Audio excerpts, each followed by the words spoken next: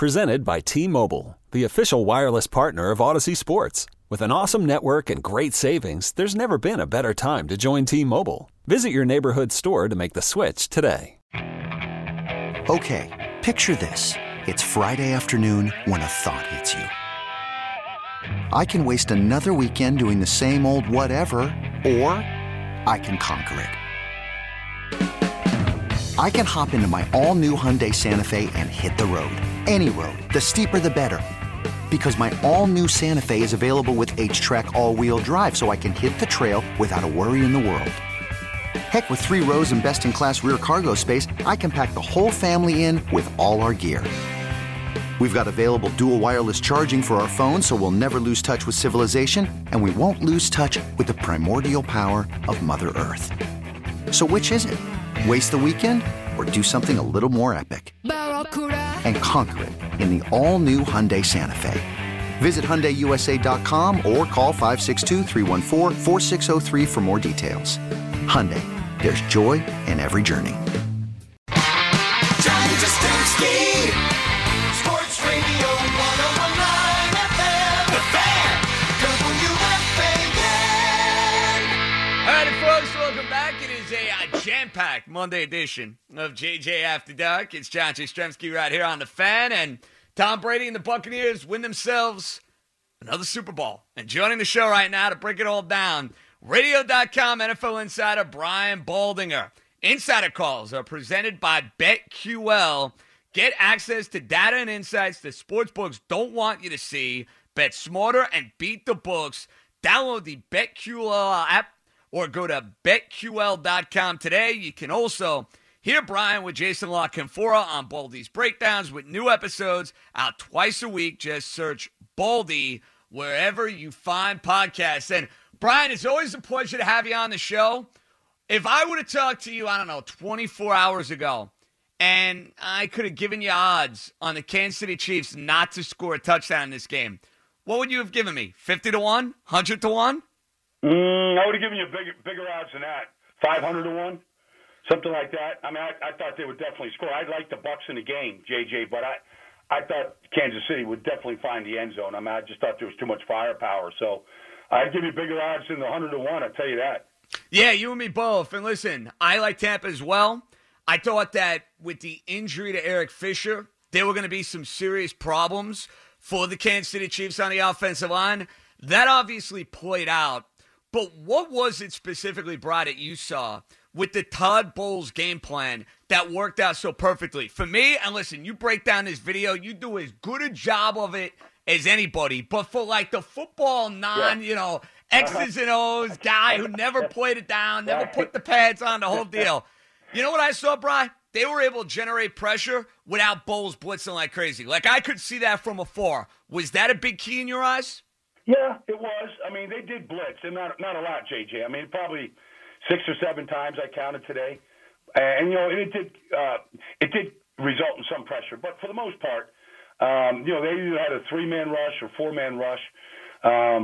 They were able to, Jason Pierre-Paul looked like he did 10 years ago with the Giants. Shaq Barrett is the reason why he won the sack title a year ago. But they basically played zone behind it for much of the game. Now, Todd Bowles changed it up, but, they played zone so that Tyreek Hill couldn't run by him like he did back in Week 12, and he didn't. He didn't get behind him once. And so they weren't going to let that happen. And then they really clamped on Kelsey until the very end, until, the game was in sort of, 31 to, wherever it was, 9 at the time, and they kind of clamped him pretty good. So they kind of took his weapons away, and then, they got quick pressure on Mahomes where he was running. And look, the receivers of the Chiefs really let him down. They dropped a number of passes. Some hit them right in the face mask. Mahomes gave it everything he had, but for the most part, they took the deep shots away from Tyreek Hill, and then they really reduced Kelsey to just catching some things underneath. And so that was really the key. I thought Bowles had a great game plan, and they really stuck to it. They didn't really confuse Mahomes much. They just took away his top 2 receivers. Baldy, do you get the sense that defensive coordinators now are going to be going to town on this game film and on this game plan? I mean, listen, the problem you're going to run into is not a lot of defenses have the talent that Tampa Bay had. So it's all well and good if you watch the film, but what was it about Tampa's defense that allowed them to match up with Hill and with Kelsey the way they did? Was it the speed at linebacker? Was it getting a guy like Winfield back? Like, what was that biggest key in your eyes with Tampa schematically? Yeah, I mean, I think, the defensive backs played great. And, they're all homegrown. They're all drafted by Tampa. Jamel Dean, Mike Edwards, Antoine Winfield, Carlton Davis. They're all drafted, by Jason Light. So, they've all come in together on different years. Winfield's the rookie, but Carlton Davis, the 4-year guy, whatever. And, they played the ball in the air really well. They kept their hands off them. They were very disciplined. There weren't any interference calls, things like that. They didn't give them and then I thought that they really have a real good understanding of how they match up. I mean, he played 3 safeties for much of the game. Mike Edwards came in, and he played the tight end at times. But the real key is the 2 linebackers, Levante David and Devin White. And nobody has Devin White on their team. Nobody. Nobody has a linebacker that runs and has that kind of an impact the way Devin White does. He played every snap against New Orleans, against Green Bay in the Super Bowl. He had 4 takeaways. He led the team in tackles by a mile. And when he hits you, the running back or receiver goes backwards. I mean, there's just really nobody. He's LT at middle linebacker, basically. And so he just has speed that just, you can't block it. You can't match up in Levante Davis, is smart and consistent linebacker as there is in the game. And so those 2 guys, I think, really make the difference. And then, of course, Bri, the Hollywood storybook type of, bookend for Tom Brady is the fact that he goes to a new team.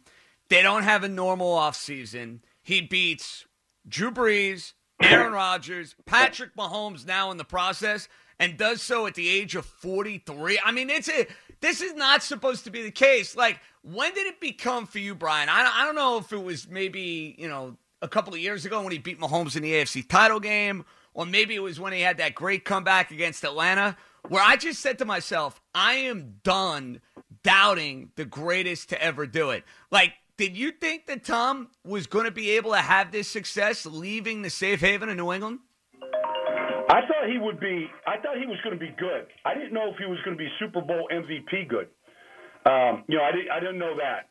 But I thought he would be good. I thought the off season and how everything was so curtailed, due to the quarantine and all, I thought he was going to be at a disadvantage. He was going to be able to put the time in. But I remember this, JJ. I was at this offensive line soiree training camp this summer in Dallas, and Ryan Jensen was there from Tampa. And by that time, it was early July. He'd already worked out in the offseason a bunch with Tom. And he told me, we were interviewing for this, TV thing we're doing, but he told me that he was getting a 30-minute dissertation from Brady every day on how to snap a football. Now, this guy snapped the football his entire life. This guy's been a Pro Bowl player. I mean, he's been a good player in this league, college, the whole thing. But Brady was saying, okay, in what weather I want this? I want your towel here. I want the laces here on the shotgun. I need this here on goal line. I mean, just the attention to detail that he thinks about. I just don't think I'm not saying Aaron Rodgers or Drew Brees don't, or Patrick Mahomes don't, but I just don't think other teams have players that can coach every single position the way Brady can. And just the smallest of details. I mean, Arian said, look, he coached our team. And so when you have 20 years of experience like that, it makes a difference. And eventually he got them all working in sync, because it wasn't pretty all year long. There was 2 major hiccups in the middle of the season and losses to the Rams and to the Chiefs. But they really got healthy, and then they really started playing his style of football. The great Brian Balding at Radio.com insider. He joins us here on The Fan. All right, Brian, he's been doing it now almost 20 years. Now he's got 7. Do you look at Brady going from New England to Tampa, and do you put this win as the greatest of his accomplishments? Listen, he's had, the accolades, the perfect regular season, the epic comeback against Atlanta. But at his age, to leave quite possibly the greatest NFL head coach to ever do it and go win it year one, Brian, I got to be honest, this might take the cake for me. I agree. I agree with you, JJ. You stated it really well. To go in this environment that we're all dealing with, to do it like this with a bunch of guys that he doesn't know, adding a bunch of guys, a couple guys that he knew in Gronk, but bringing in Antonio Brown and helping to lure, Leonard Fournette, whatever. I mean, to do it with a whole new cast and to become the general of the team and just take it over and lead, I'm with you. I think it's the greatest of his 7 because we all kind of thought before the season started that the teams that had the stable coaching staff, didn't make the wholesale changes, they were going to be the New Orleans Saints, Green Bay, they were going to be the teams that were going to be favored. And I bought into that. I believe that. But Brady kind of broke that mold and cracked that thought and destroyed that, theory. And he just did it by willpower and the way that he goes about his business and how everybody realizes the way he does it is the right way. And there's no shortcuts and no easy ways, but the way that he does it is the right way to go about your business. And Brian, rather apropos that his old buddy Gronkowski, kind of had a quiet regular season, but there's so many little things, he's always there when you need him. It was like you had the Corvette in the garage, and you were just ready to unleash it, knowing that you needed it. You needed to hit that high speed. I saw Gronk running. Baldy, he looked just as good as he did 5 or 6 years ago in this Super Bowl game, man. He looked terrific. Well, his first spike went out of the stadium. I don't think it came down yet, JJ. I think it's still traveling into orbit. Look, his blocking has been unbelievable. I mean, throughout the playoffs, whether he's blocking Chase Young or Cam Jordan or blocking on the edge, Alex Okafor yesterday, I mean, his blocking is unbelievable. And so that has never changed. He's still the best blocking tight end. Now, George Kittle might be a little bit better at this stage, but, I mean, Gronk did it all year long. He did it on the biggest stage. And then, look, the first touchdown, just a simple play action off of inside zone fake.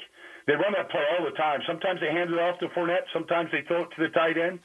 And then the second touchdown, I mean, he's the third option on the play. They're looking at Mike Evans first. They're looking at Godwin second. But Brady had time to read his email back there, and respond. And with that, he found Gronk uncovering, against a really good corner in L'Jarius Sneed. And Brady just, he fired a dart to him. And that was the second one. And they never looked back after that. Baldy, you have a problem with the way this game was officiated in the first half? I know some Kansas City fans upset about the pass interference down the field. Then they had another one in the end zone. I thought the play deep down the field was pass interference. That's just me. And I can't make that the narrative and the storyline of this game when Tampa Bay whooped them at the line of scrimmage the way that they did, when they ran the ball as effectively as they did. Did you think the officiating played a major role, or is that being overblown? I think it affected them. I mean, they had 11 penalties for 120 yards. I thought the one penalty that was really ticky-tack to me was the holding on Evans, against Evans, when Tyrann Mathieu came up with the interception. And I thought that one, and that was a big play in the game. I mean, Mathieu takes the ball away. You get an interception for Brady.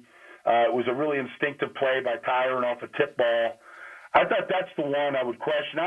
Look, they could have called a lot more holding calls on both Remmers and White, against the rush of the Buccaneers. And so I thought that was, Andrew Wiley. But I thought they could have called that a bunch. And so sometimes, the calls you didn't make, they kind of balance things out. But, I thought the other ones were legit. I mean, if you want to say, okay, zero coverage and Tyrann Mathieu interferes with Mike Evans in the end zone, getting the ball at the 1 yard line before the half. I mean, look, there's contact there in the end zone. It's zero coverage. I mean, you can't really put your hands on guys. It's an advantage being 6'5", 220 pounds for Mike Evans. Matthew's doing what he could do. People want to question that call. They throw the flag. I mean, I can't tell them to go pick that flag up on that situation. Brian, normally when you look at a team that's got an older quarterback and brought in all these veterans, you wonder, is it going to be a tough road for them to repeat? And listen, repeating in the NFL is almost impossible. We haven't seen anybody do it since the Patriots in 2003, 2004. I don't know if it's going to be next year, but the Buccaneers, they're going to be around the next year or two. I mean, Brady's coming back. You're going to have veteran players who are going to want to go and play there, and they got a good young core on that defense, as you just alluded to. I know this, Brian Baldinger. I'm not betting against Brady winning another one of these bad boys. Wouldn't shock me in the least. I'm not either. I mean, look, if you look at just the trenches, right, JG, because I always look there first. But if you look at their offensive line, Smith and Marpet and Jensen and this kid Aaron Stinney and Worse, I mean, Worse was the best rookie offensive lineman in the league, bar none. Gave up 1 sack the whole year. They're all coming back. If you look at the defensive front, heck, Steve McClendon couldn't wait to leave the Jets to come to Tampa. You know, and you look at Vita Vea, he's going into his 3rd season in this league. Sue's never missed a start in his entire life. Started every single game for 11 straight years. I mean, you look at how they're built now. I mean, Devin White is, you know, he might be the best defensive player in the league. So, and Levante David doesn't miss games, and the secondary is young. So they have on paper, they have a team that can certainly make a run again next year. There's no question about it. Okay, Brian, better fit for Carson Wentz. Indy, Chicago. It's interesting. You know, if he goes to Chicago, he's got the quarterback coach there was the quarterback coach for him in Philadelphia. If he goes to Indy, you know, Frank Reich was the offensive coordinator in Indy when Carson was there. Both guys have coached him hard. But I think, you know, right now, I think that Indianapolis, with the offensive line that they have and the way they protected Phillip Rivers this year, if you could take hits off Carson Wentz where he can stay back there and go through progressions without really feeling like he's just going to get lit up like he did a bunch last year, I think Indianapolis makes the most sense right now if they can work out some sort of a compensation and deal for him. For Sam Darnold, more likely he's the quarterback of the Jets or the quarterback somewhere else in 2021? Well, I think I think Joe Douglas really wants to keep Sam, but he's, you know, this is his 4th year into the rookie deal. You've got to get these guys to win on the rookie deals. If Joe Douglas believes that there's a quarterback in this draft that they can take, that they can build around and be a franchise quarterback, I mean, whoever that might be, then I think they let Sam go and start fresh with a new coach, a new system, and a rookie quarterback and build that way. I think if you bring Sam back into his 4th year here, you're going to get 1 year in a new system, and then you're going to have to re-sign him next year.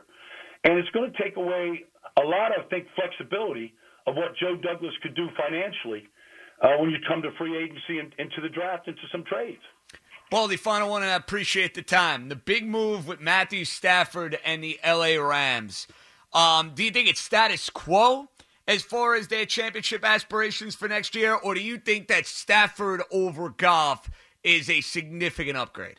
I think it's significant. I think that the arm strength of Stafford is much more superior.